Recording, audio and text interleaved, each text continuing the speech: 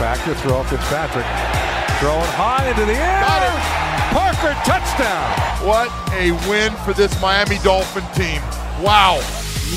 What is up, Dolph fans, and welcome in to the Drive Time Podcast, part of the Miami Dolphins official podcast network covering your Miami Dolphins. I am your host, Travis Wingfield, here to bring you your daily dose of Miami Dolphins football. And on today's show, we're going to play some audio from Brian Flores, Chris Grier, some draft analysts down on the floor at the scouting combine here in Indianapolis. Plus, the Dolphins made their first signing of the offseason last week with Michael Roberts. We'll jump into his game and what he brings to Miami. All of that and more here on this Thursday, February 27th edition of the Drive Time Podcast.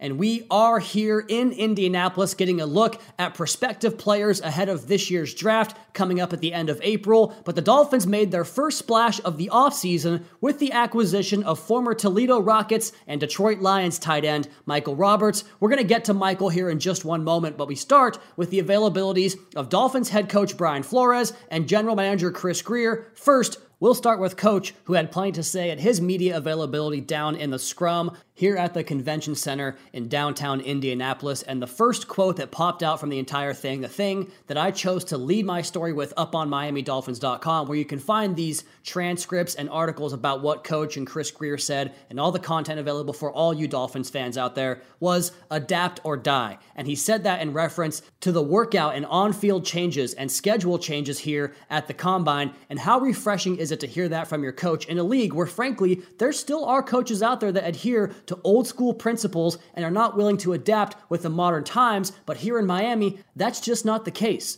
Brian Flores knows that this league adapts on a yearly basis, on a monthly basis, on a weekly basis. Heck, even on a drive-by-drive basis, you're going to have to adapt yourself and adjust in-game, and Brian Flores gets that. He gets the nuances of the modern-day game. He was also asked about the appointment of offensive coordinator Chan Gailey and asked whose idea was that, who first brought Gailey into the forefront, and Coach said, that was my idea. He knows about Coach Gailey because he coached against him in the past, and Gailey was always tough to deal with schematically. Coach said, he's good situationally. I've just heard so many things about him as a teacher. The big thing for me is always teaching, and he's a great teacher. And we know the success the Dolphins had last year with undrafted free agents, late-round draft picks, Andrew Van Ginkel coming off the IR late in the season and contributing as an outside linebacker. And at that same position, not a draft pick, but a guy they acquired the first day of September last season in Vince Beagle, getting him acclimated and having him produce at a high level throughout the course of the season. It really speaks to Flores and his coaching staff's ability to teach guys and get them adapted to what they want to do and get them productive on the field on Sundays.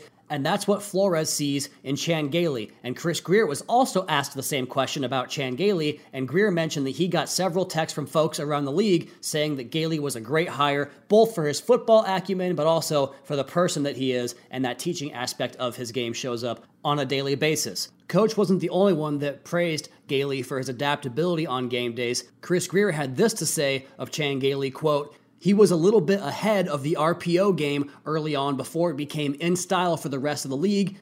And another similar question that was posed both to Coach and Chris Grier was about the value of tailbacks, running backs, I suppose, in the modern day game. And Coach had this to say, quote, running backs come in all different shapes and sizes. It depends on who you've got. We're always going to do what's best for the player. And Chan has done a really good job of fitting the scheme to the different players he's had. So again, more of that adaptability and form-fitting your scheme to the player's strengths opposed to forcing those players to do what you want them to do, even though it might be out of their comfort zone a little bit.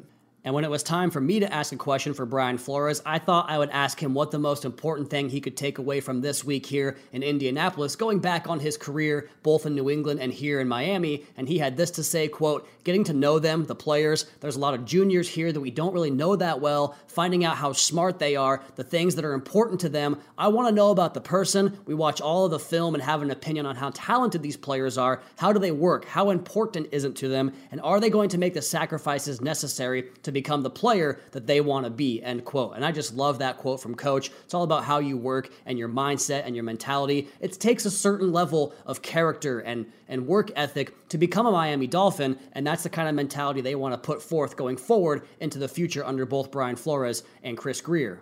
Now, of course, both these guys couldn't get out of there without being asked about the quarterback position, and Flores was asked about what traits are most important in a quarterback and the it factor, and Flores basically, when asked, does a quarterback have to have the it factor, he said, well, the great ones have it, so yeah, they gotta have the it factor. He also talked about how the intangibles are difficult to discern, but these interviews help the teams decide what makes a player tick, especially at quarterback, and Flores talked about those traits that defined the coveted it factor. Do guys rally around him? Coach said.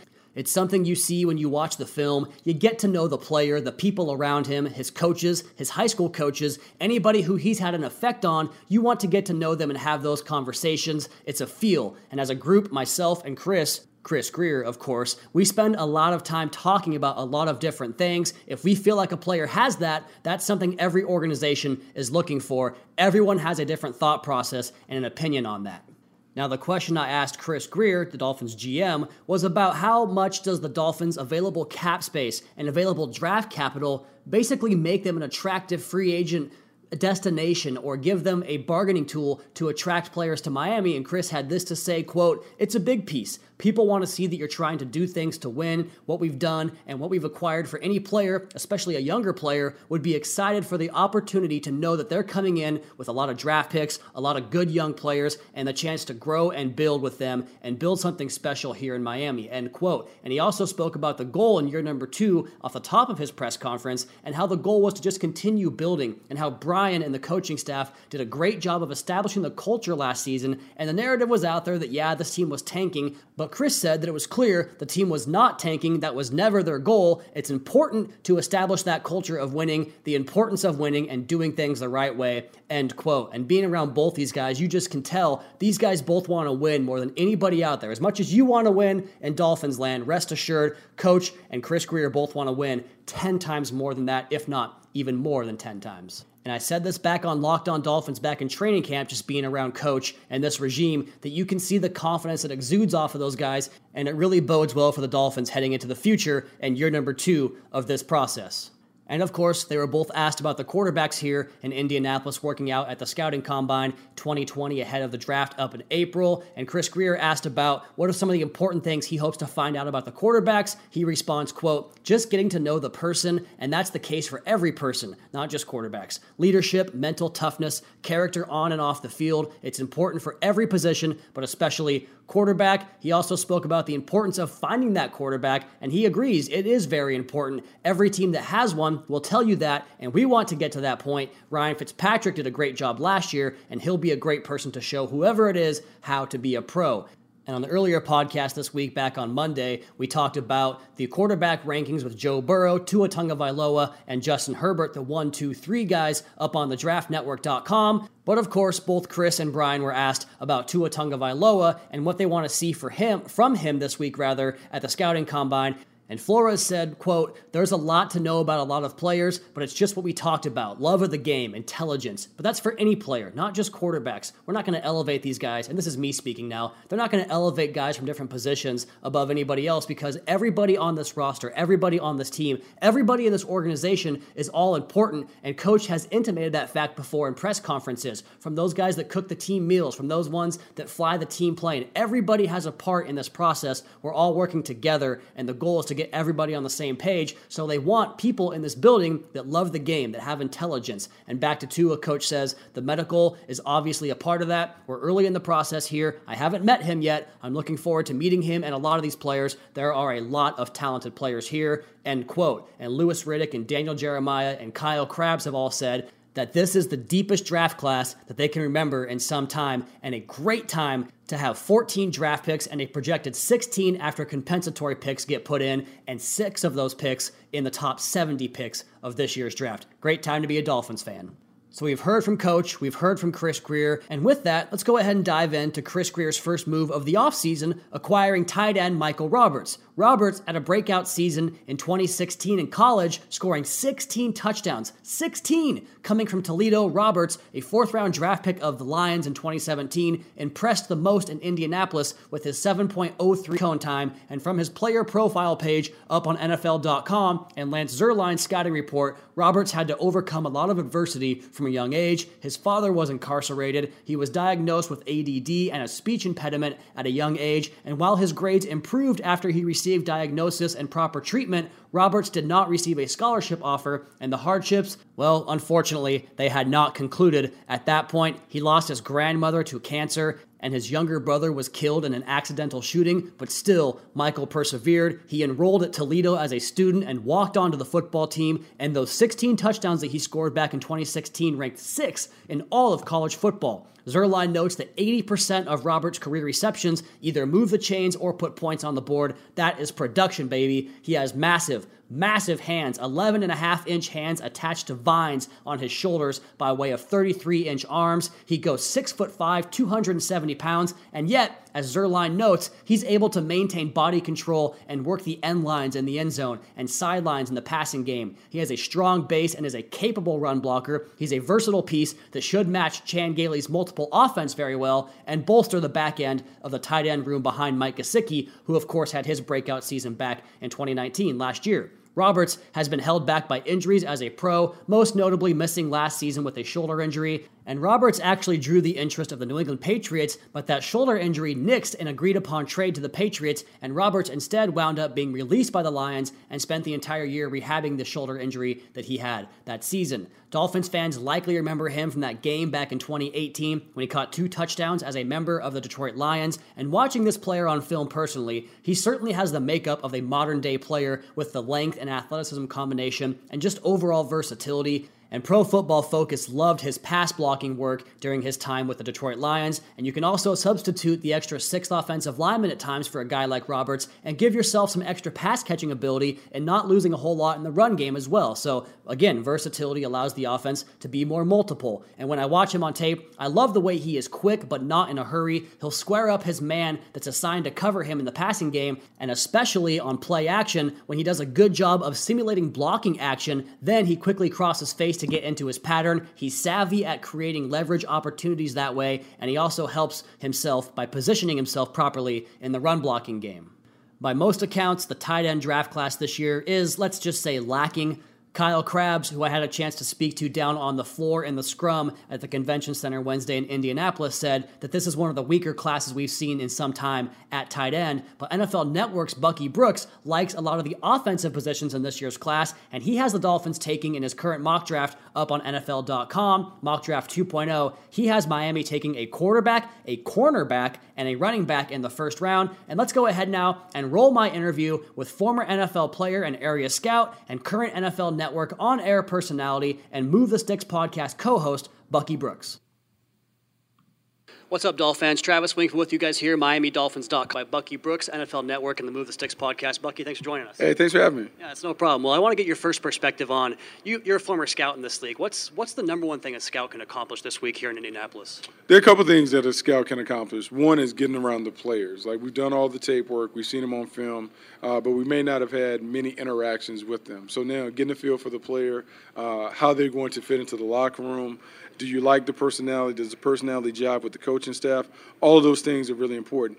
Yes, we will also get the medical information and all that stuff. The doctors and trainers, they'll take care of that. But the most important part is to get a feel for the player and how he kind of fits the culture of the locker room. And another thing we talk about on your Move the Sticks podcast, your co-host Daniel Jeremiah said the receiver class could have as many as 23, 24 receivers in the top 3 rounds. What's another position group to you that has similar depth to the wide receiver group? The cornerback class is pretty solid. It may not have the top end players in terms of the depth like the wide receivers, but there are a ton of cornerbacks that will play. People will talk about Jeffrey Okudah, C.J. Henderson, Trevon Diggs. You go a little deeper, there are plenty of guys, Damon Arnett, that can play. And so I think it comes down to what do you like, what are you looking for? The big thing is, and in scouting circles, they talk about trying to find a 6-foot corner.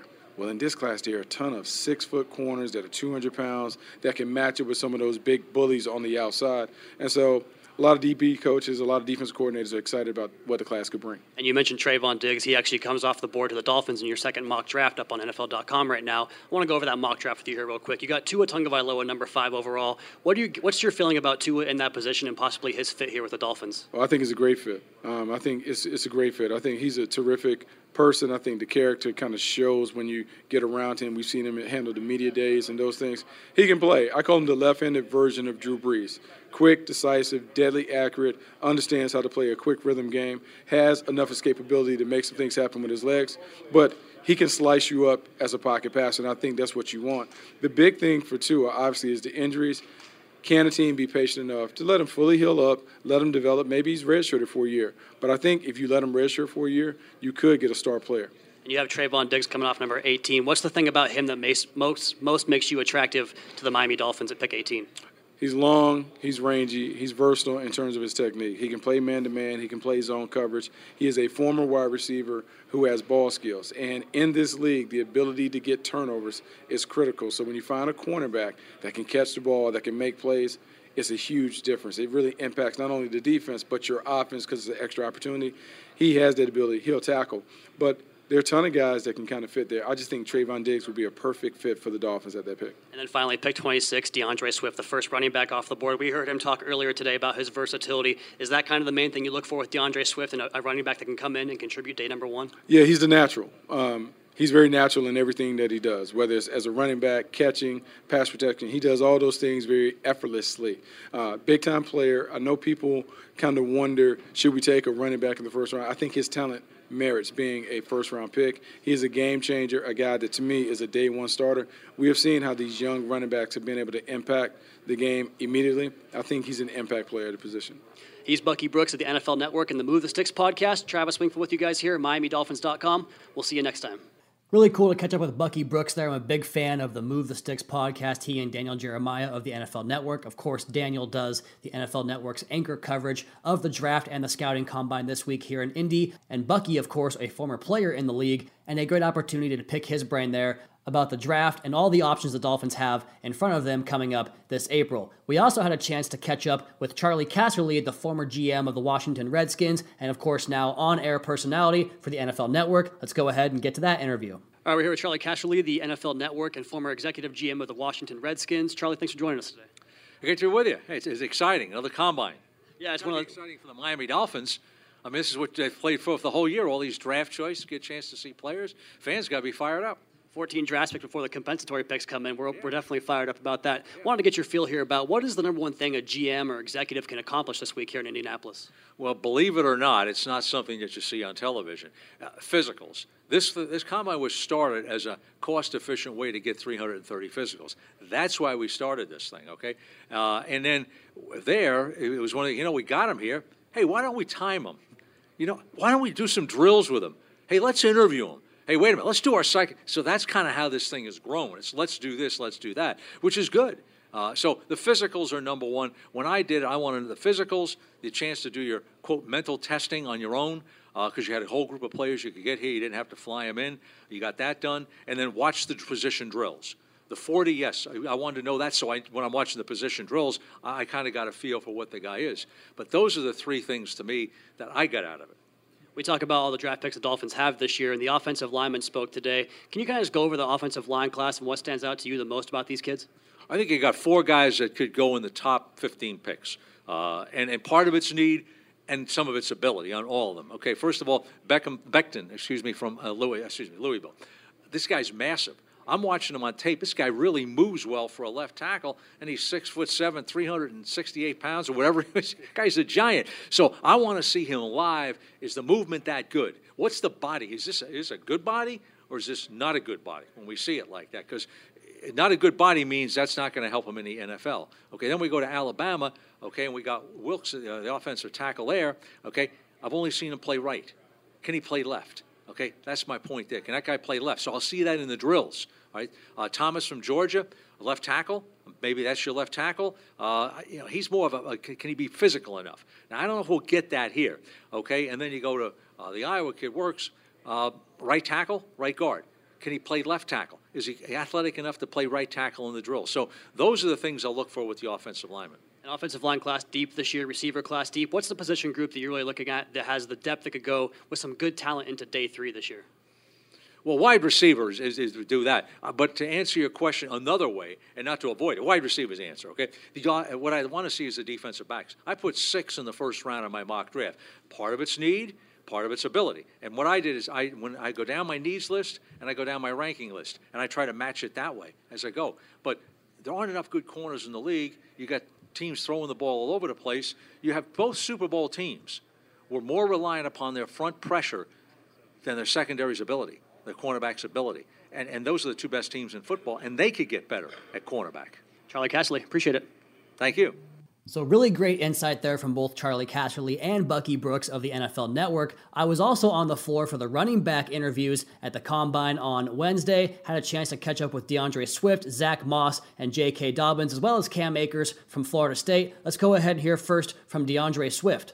A lot of mock drafts have you as the first back off the board. How important would that be to you to be the first back taken this year? That'll be amazing. That's every kid's dream. I mean, especially coming from the city I come from. Not a lot of good comes out of Philly, so just to make it out and be on this route that I'm on, I don't take it lightly. I don't take it for granted. So I know my city is supporting me, so it'll be a blessing just to be a group among these backs, a lot of great backs in this class, just to be at the top, be mentioned at the top is a blessing. So DeAndre talks about his versatility earlier in that media availability as well, and that was what we heard Bucky Brooks talk about in terms of having him as a top back on his draft board coming up this April. We also caught up with Zach Moss from Utah.